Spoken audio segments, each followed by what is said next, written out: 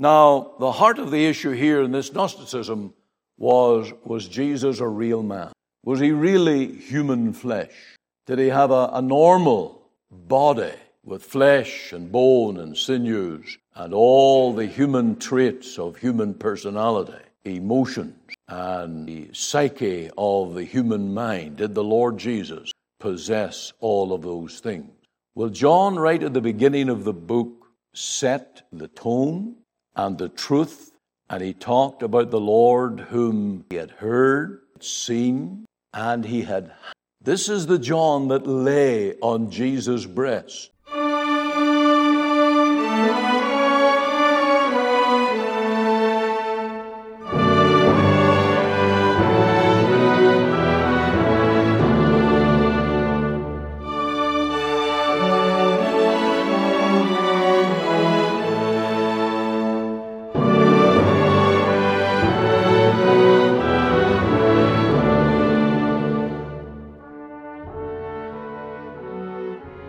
You are listening to Let the Bible Speak. This is Pastor Ian Gollaher, and today the message is on 1 John. Who cares about the deity of the Lord Jesus? Who cares about those false teachers in pulpits that are condemning men to a lost eternity? Who cares for those that are demolishing and destroying the purity of our Lord Jesus and the gospel that he accomplished on the cross? Well, the answer is every born-again believer cares. And as we turn to 1 John chapter 4, we're going to find that was the teaching of John the Apostle. And may that word fill your heart today and lead you and strengthen you to be one who will stand up for the Lord Jesus and be a faithful witness unto him. Stay tuned as we let the Bible speak. Coming back to the law of repetition tonight, and that is the outline of the book of 1 John. Chapter 1 is all about communion, fellowship with God. You remember that word koinonia, that for this purpose have John written, that ye might have fellowship with the Father, and truly our fellowship is with the Father and his Son. Chapter 1 is about how we have this fellowship with God and the Son. Chapter 2 is what happens when we enter into this fellowship, when we are born again. Chapter 3 is by whom. And you'll notice it begins in chapter 3:1, behold what manner of love the Father hath bestowed upon us, and it is the Father's doing. Chapter 4 is the chapter of who cares about this fellowship with God and with the Son. Well, I can assure you tonight that John the Apostle cared. And he gave the note of warning in this chapter 4, verse 1. He says, beloved, believe not every spirit, but try the Spirit. And again, remember, this book was written at the end of the first century when there was some history now behind the witness of the New Testament church. There were false teachers that had crept in. There were those that were really opposing the reality of the human nature of the Lord Jesus. They were sowing the seeds of Gnosticism. And that error troubled the church for 200 years before certain things were settled in the history of Christ's church. Now, this is apostolic Christianity. John was not writing his own opinions. He always wrote in the plural. We saw, we heard, we testify. This is our message. And he was an apostle writing with that authority. Now, false prophets don't care. They come into the church, and whatever wave they can ride, whatever opposition they can raise, they will utilize it to their own ends. These were pseudo-prophets. They were false from beginning to end. And of course, they don't care about the person of the Lord Jesus. And so, the Lord's name and the Lord's nature became a theological battleground, where who the real Jesus is became so important. Now, in this 4th chapter, you'll notice a number of times the name Antichrist. And John is the only one in the New Testament that uses that term. Now, when we think of Antichrist, we might think of someone who is taking the place of the Lord Jesus. And some would. The Pope of Rome would take that role. He has been dubbed an Antichrist in the sense that he makes claims that belong only to the Lord Jesus, the Son of God. But I think in this passage, the word Antichrist simply means to oppose Christ, to set out, to undo the things that the Lord taught and that the Lord preached. Now, the heart of the issue here in this Gnosticism was Jesus a real man? Was he really human flesh? Did he have a normal body with flesh and bone and sinews and all the human traits of human personality, emotions, and the psyche of the human mind? Did the Lord Jesus possess all of those things? Well, John, right at the beginning of the book, set the tone and the truth, and he talked about the Lord whom he had heard, seen, and he had. This is the John that lay on Jesus' breast. And he would have thought, how dare anyone raise the issue that my Lord Jesus did not have a real human body? Now, there are always those who take this middle compromise line and say, well, does it really matter? Does it make a difference? To John, it made all the difference. If there was no incarnation, if the Lord Jesus did not have a real body, then we could not have a Redeemer. If there was no incarnation and our Lord Jesus had no human body, there is no sacrifice for sin. If there's no incarnation and Jesus did not have a human body, then there is no blood atonement, no physical blood. It's just a theory. It's just a metaphor. But we know that from the cross of Calvary and from a real human body flowed real blood, the blood of the God-man. No incarnation, then we tonight have no heavenly intercessor at God's right hand. The prayer I offered earlier, talking about having a strong man at God's right hand, our advocate to intercede for us, all of that is just jargon with no reality. And if the Lord Jesus did not have a real human body, there is no such thing as his physical return in a real human body.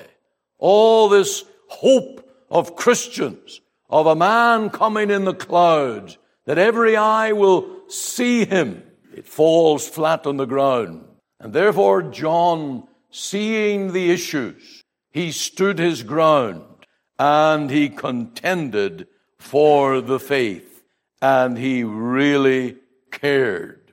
Now, Paul the Apostle would have called such agents of darkness. John referred to them as false prophets and those who were speaking lies. Now, the real issue that affects us tonight is who in this meeting cares. Do you really care that the Lord Jesus, the Son of God, and maybe you call him your Savior tonight, does he have a real human body? Does he represent you and me, a physical body at the right hand of God? Is he coming again for? As we go down this chapter, and that's what I want to do tonight, we're going to really do a chapter study on this theme of who cares. And you will see in verse 4 that true converts care. Now, a convert in John's teaching is one who has been born of God, one who knows God in heart, not just in lip profession, but one who is born again and who is in fellowship with the Father and with the Son, this partnership And I went to some length to explain that fellowship is not just talking and getting together. It is this partnership one with another, koinonia. And all who are in union with the Lord and in partnership with His redeeming grace, they will care. Look at verse 4. Ye are of God, little children. Now that term of God has to mean something. What does it mean to be of God? If you are a son of an outstanding figure in a community or in a nation, to be a son of has vast meaning. To be a son of God means that you are related, that you are in partnership with. And in this gospel sense, it means you are of the same nature, partakers of the divine nature. And seeing we have some who weren't with us in previous meetings on 1 John, when we talk about being partners of God's nature, we're not talking like Mormons, where we will become gods. No, there's a firm line between God and His creature. And you draw the line in the middle. God is the creator. We are creatures. We may become godly, godlike. We may have many of the attributes or the characteristics of God in us and working in our hearts, but we never become a creator. We're always creatures on that level. And the holiest man and woman on earth, the godliest man or woman, is a creature. And even when we get to heaven and we spend time with God in eternity, we will still be creatures. And yet the Bible says we are partakers of this divine nature. There are attributes of God that are conferred and transferred to the believer. You are interested tonight in truth. You are interested in justice. You are interested in holiness, power, and various other characteristics that belong to God. But as one that is born again or born of God, those things are in you because God has begun a work of grace within your hearts. In verse 4, you'll notice that converts care because they have God dwelling in them. You're of God, little children, and have overcome them, because greater is He that is in you. This is mind-boggling. This is beyond our comprehension. That the God of heaven comes to live in the clay body of our nature. This is as big as creation. It's as big as the miracle of Calvary. It's as big as God Himself. It's the miracle of the new birth, being born of God, partakers of a divine nature, in partnership, not just in a theory now, but in real spiritual union and communion with the living God. Paul said, he called it Christ in me, the hope of glory. That's what a Christian is. A Christian can say, it's not only that I can know from the catechism or from some Bible verse that Christ is real, but Christ is in me, and I know it. And John repeated that over and over again. Ye know that ye are born of God, and are assured. Ye have confidence. He uses all of these terms. Now let that sink in. God is so great that He fills the whole universe with His presence, and yet He lives in our hearts. I hope you sing from time to time that little song, He lives, He lives. I know He lives, for He lives within my heart. And converts who have the Lord living in them care. They care about the nature and of what men think and say about the Lord Jesus. Converts also care because greater is He that is in you that is in the world. Now the ungodly, the worldling, are slaves to the world. They want to think like the world. They want to walk like the world. They want to look like. You just need to travel through an airport, sit at some place where people are passing and going, and you just wonder, they look like they're wearing pajamas, look like they've got tattoos and all kinds of paraphernalia, and you just wonder, what world have they come out of?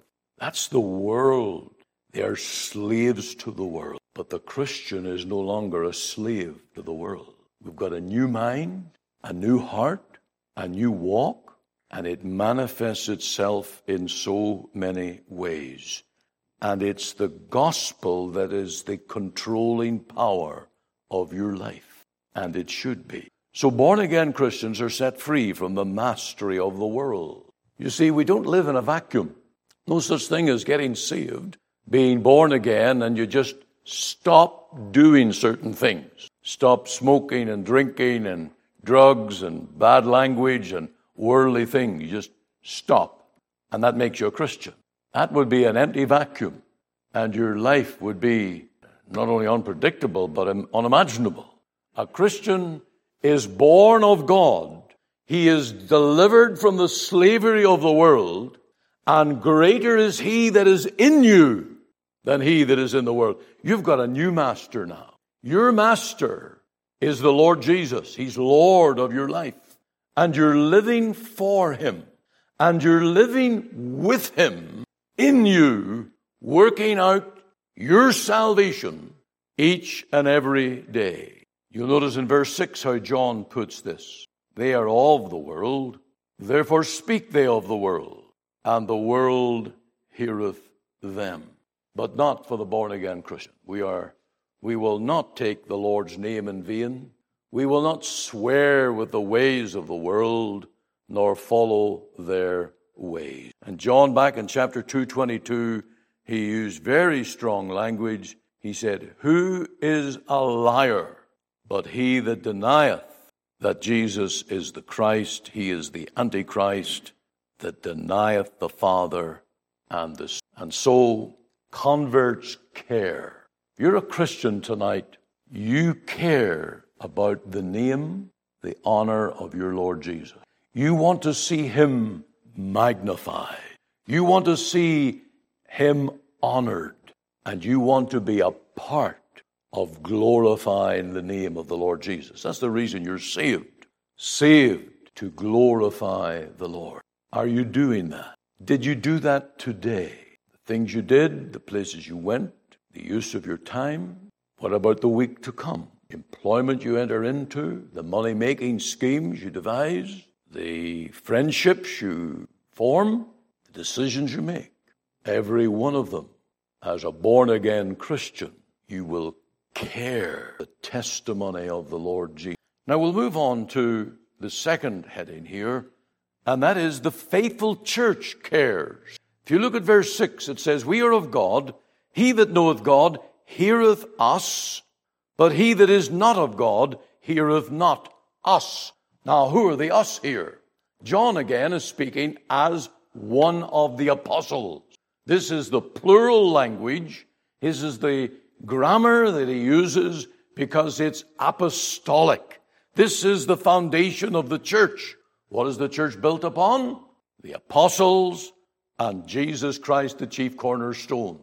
And those who are born of God form the church, and the faithful church cares. Now, the faithful church is made up of hearers. The New Testament church is a hearing church. That's why the Lord Jesus said, he that hath an ear to hear, let him hear. The church is made up of born-again believers who are hearers, and they discern the truth, and they want more of the truth. And here in this verse 6, he says, we are of God. He that heareth us is part of that gospel-preaching church. Now, this gives us a little bit of leeway here to just say something about the kind of church that you ought to be attending. And I don't know each one individually, so I'm going to make a few blanket statements. Just because there is a steeple on top, and just because there's a sign outside that says church, doesn't mean that's the place for you to attend, to glorify the Lord, to feed on his word.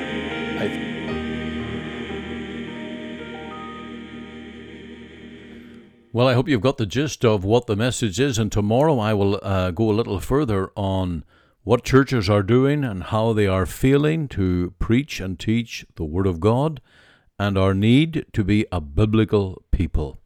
I hope that you have grasped that. Christians are Bible believers.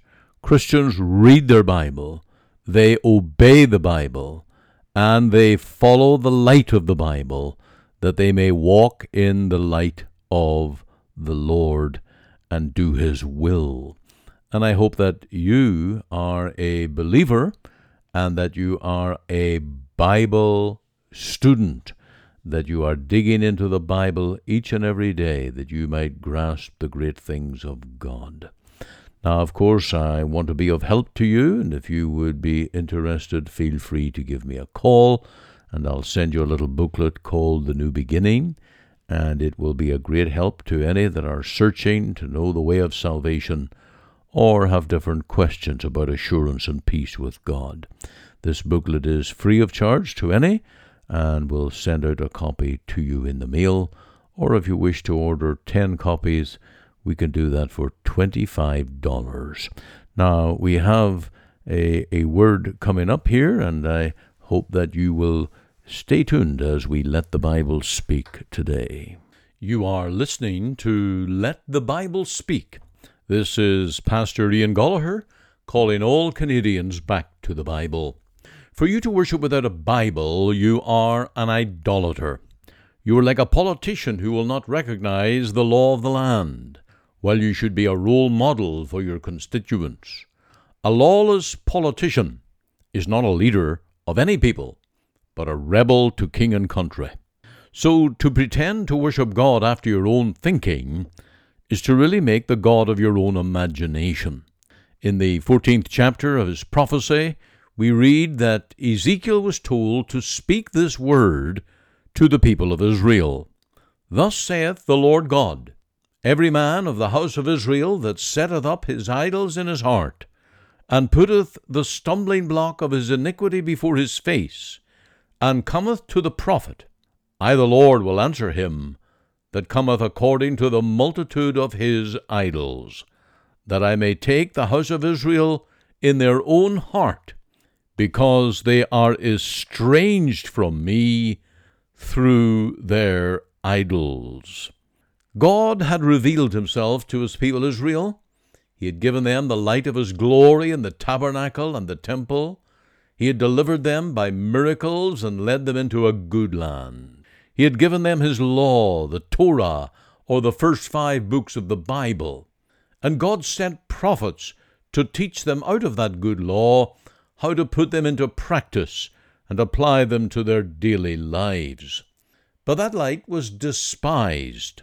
Knowledge of God was willfully forgotten, and the people worshipped by their own craft and pleasure.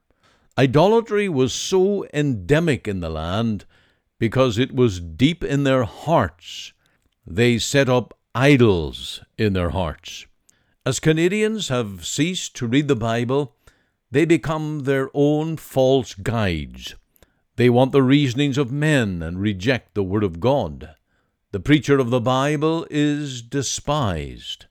That doesn't just leave a vacuum in men's hearts. They become willful and unashamed idolaters. The dictates of their own hearts drive them to serve the world, the flesh, and the devil. Every man wants to do what is right in his own eyes, and they will not walk in the light of the Lord. Canada has therefore fallen on the rock of humanism. Some call it wokeism, where the old institutions are to be torn down. This is all because already in their hearts men have become idolaters. They love their own gods or human wisdom, materialism, and are hedonists. Their God is their belly and pleasure is their goal. In the mad rush for happiness, they have abandoned holiness, anything that pleases God. While I am talking generally about the people of Canada, is it not possible that I'm talking about you, my dear listener? Somehow you have set up an idol in your own heart. You are obsessed with self and pleasure, but you've forgotten the Lord. You are therefore like the people of Israel. You are estranged from God through your idols. Now, please take heed, therefore, to the warning of God's prophet Ezekiel, to whom God gave the remedy of repentance. God's words to him were these: Therefore say unto the house of Israel, Thus saith the Lord God, Repent, and turn yourselves from your idols, and turn away your faces from all your abominations. That is always God's remedy to sinners. Repent, change your ways, do an about turn to cease from your ways, the ways of sin and worldliness, and seek the Lord for mercy. Without repentance there is no remedy. God said he would stretch out his hand to destroy these idolaters. He would send famine and cause wild beasts to invade, to leave them desolate. This is a serious warning, because God did it. Israel was indeed reduced to poverty. They were left a defeated people. They were filled with shame for their idolatry and disobedience. This again shows us that there are always consequences for sin. You cannot rebel against God and still enjoy his love. The first step to blessing is to fear the Lord and then to seek his mercy through Christ. Go to the cross. Plead cleansing in the blood of Calvary. Go as a sinner to Jesus for deliverance from your wicked sins, and then you will be saved. 1 John 7 is true here, right through to verse 9. If we walk in the light as he is in the light, the blood of Jesus Christ, his Son, cleanseth us from all unrighteousness.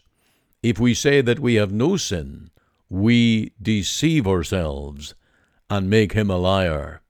But if we confess our sins, he is faithful and just to forgive us our sins and to cleanse us from all unrighteousness. I would beseech you today to pray over these verses, 1 John 1, 7-9, and pray for cleansing from every idol in your heart. This broadcast comes to you today from the Free Presbyterian Church in Cloverdale, located at 18790 58th Avenue, Surrey, at the corner of 188th Street and 58th Avenue. On our website you can find gospel articles, links to our sermons, and our gospel booklet called A New Beginning. There you can find a link to our Sunday services that are broadcast online. For all this information, please go to our website at cloverdalefpc.ca. You're warmly invited to attend any of our Sunday services at 10:30 a.m. and 6 p.m. to meet with us as we worship God and to hear the preaching of his precious word. We also meet for Bible study and prayer at 7:30 p.m. every Wednesday evening. Our Sunday School for Children and Adult Bible class meet every Lord's Day from September to June at 9:30 a.m. You can contact us using our office number, which is 604-576-1091. Alternatively, you can email me at pastor.cloverdalefpc@gmail.com. Again, for all this information, please go to our website at cloverdalefpc.ca. Our burden is that you will hear and understand the gospel that will lead you to know the Lord Jesus Christ and his great salvation. And this is Pastor Andrew Fitton. Thank you for listening today, and be sure to listen Monday to Friday at 5 a.m. and 5 p.m. and on Sundays at 9:30 a.m. on this station for our full or church service as we worship the Lord through the ministry of his word.